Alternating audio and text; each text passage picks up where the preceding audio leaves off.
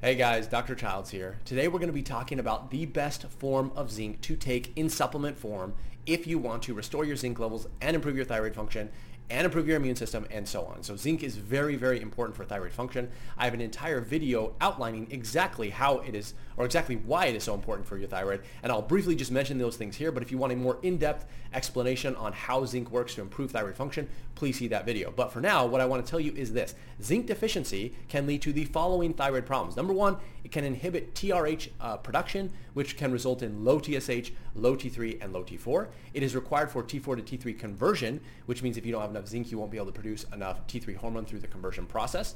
It is required for binding of the thyroid nuclear receptor, or T3 to the thyroid nuclear receptor. So your T3 thyroid hormone may not work as efficiently in the setting of zinc deficiency. Low zinc causes low thyroid symptoms, which can be reversed in the setting of zinc deficiency. And low zinc inhibits T lymphocytes, which may increase your risk for developing autoimmune thyroiditis or exacerbating inflammation and other things like that inside of your body that you don't want to have occur if you have a thyroid problem.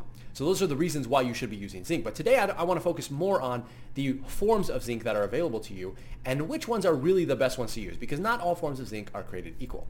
So if you are a thyroid patient who has seen my other videos, or maybe you're just starting out and you want to consider supplementing with zinc, here are the forms that are considered approved. These are the forms that are pretty much all equally as good as one another. We have zinc chelate, we have zinc monomethionine, we have zinc gluconate, we have zinc acetate, and we also have zinc citrate. Now, if these are kind of sounding funny to you, what I want you to do, excuse me, is go on the back of your supplement and look where it says zinc. You'll see that it says zinc, and then it will tell you what type of form that zinc is in. Now, the form of that zinc actually matters quite a bit because it has an impact on how well that zinc can get inside of your body, how well you can absorb it, and also what it is doing once it is inside of your body. So you'll notice that the two forms that I did not mention here are zinc oxide and zinc bound to picolinic acid, or zinc picolinate. All right, there's a reason for that. Number one, zinc oxide is probably the worst form of zinc. It's the cheapest form of zinc, and it's in a lot of supplements which are really cheap. So if you're buying a cheap supplement that has zinc oxide, throw it away. It's not going to do much for you, okay? The next one is zinc picolinate, and I've actually changed my mind on this one. I used to more frequently recommend zinc picolinate, but I've since changed that recommendation for the following reason. When you look at the studies of zinc picolinate, it is absorbed very well. That much is true. In fact, it is absorbed at least as equally well as the other ones I mentioned previously. However, that zinc picolinate looks like it might actually bind more tightly to zinc such that your body has a hard time breaking it apart and utilizing the zinc that is bound to it, and you actually end up peeing it out and actually excreting it inside of your hair. Because of that, and because the other forms are just as good, if not better, it's much better for you to use these other forms of zinc as opposed to the zinc picolinate or zinc bound to picolinic acid, because you're just going to get more zinc inside of your body, which is where you want it. You don't necessarily just want the zinc inside of your body. You want it to be broken apart from whatever carrier it brought in there so that your body can then use the zinc in its free form or elemental form. So for that reason, I do not recommend zinc picolinate or zinc bound to picolinic acid or zinc oxide. The other zincs I mentioned previously are A-OK, so just check the back of your supplements to make sure that they are in that form. If they are not, then you're going to want to switch your form of zinc up to make sure that you're getting one of these forms. So the second question is, how much zinc should you be taking every single day? And here's another point of contention from a lot of people. Now, it turns out that your body can't absorb very much zinc at once. In fact, the amount that it can absorb is somewhere between 7 to 10 milligrams of zinc each and every day. But if you look on the back of a zinc supplement, you will see that ranges, or the dosing of zinc usually goes somewhere between 15 milligrams to 50 milligrams or even 60 milligrams. And if you can only absorb, let's say about 10 milligrams, just to call it that, these are multiples of that value. So what's the point of taking this extra amount of zinc if you can't get that into your body?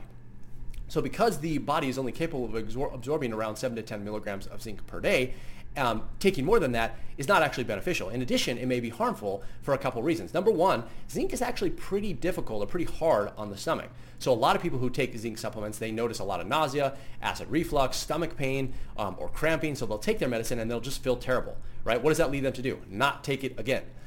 But you need the zinc. So even though it can cause problems, you still need to take it. So the best thing that you can do is take a lower dose of zinc, which eliminates or at least reduces the risk that you're going to have stomach problems.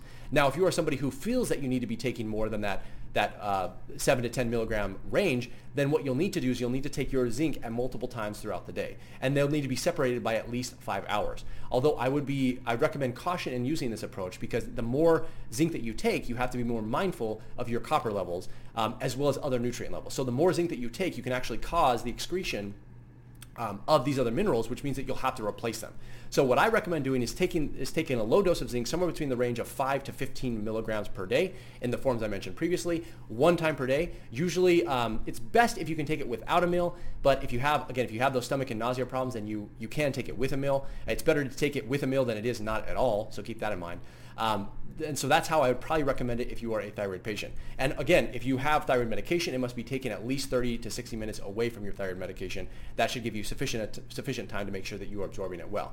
If you want to find the recommended dose of zinc the recommended form of zinc, I have it in a supplement called Thyroid Daily Essentials. I also have it with copper, so you don't have to worry about the copper to zinc ratio, and it has it in the correct form at the right dose. So if you want to take the easy route, you can just take that supplement, which was called Thyroid Daily Essentials. If you don't, that's fine. Just make sure you're following the guidelines I mentioned previously, a dose in the range of 5 to 15 milligrams in the forms I mentioned above, and make sure that you avoid zinc oxide and zinc-bound picolinic acid or zinc picolinate. If you have any questions about this or questions about what type of zinc you should be using, leave them in the comments below and I'll do my best to get to those questions. And if you haven't already, make sure that you download my free thyroid PDF resources. I have tons of information all designed to help thyroid patients like you feel better. So if you found this information helpful, I think you'll really love those, and you can get those in the link below. So that's all I have for you guys today, and otherwise I'll see you in the next one.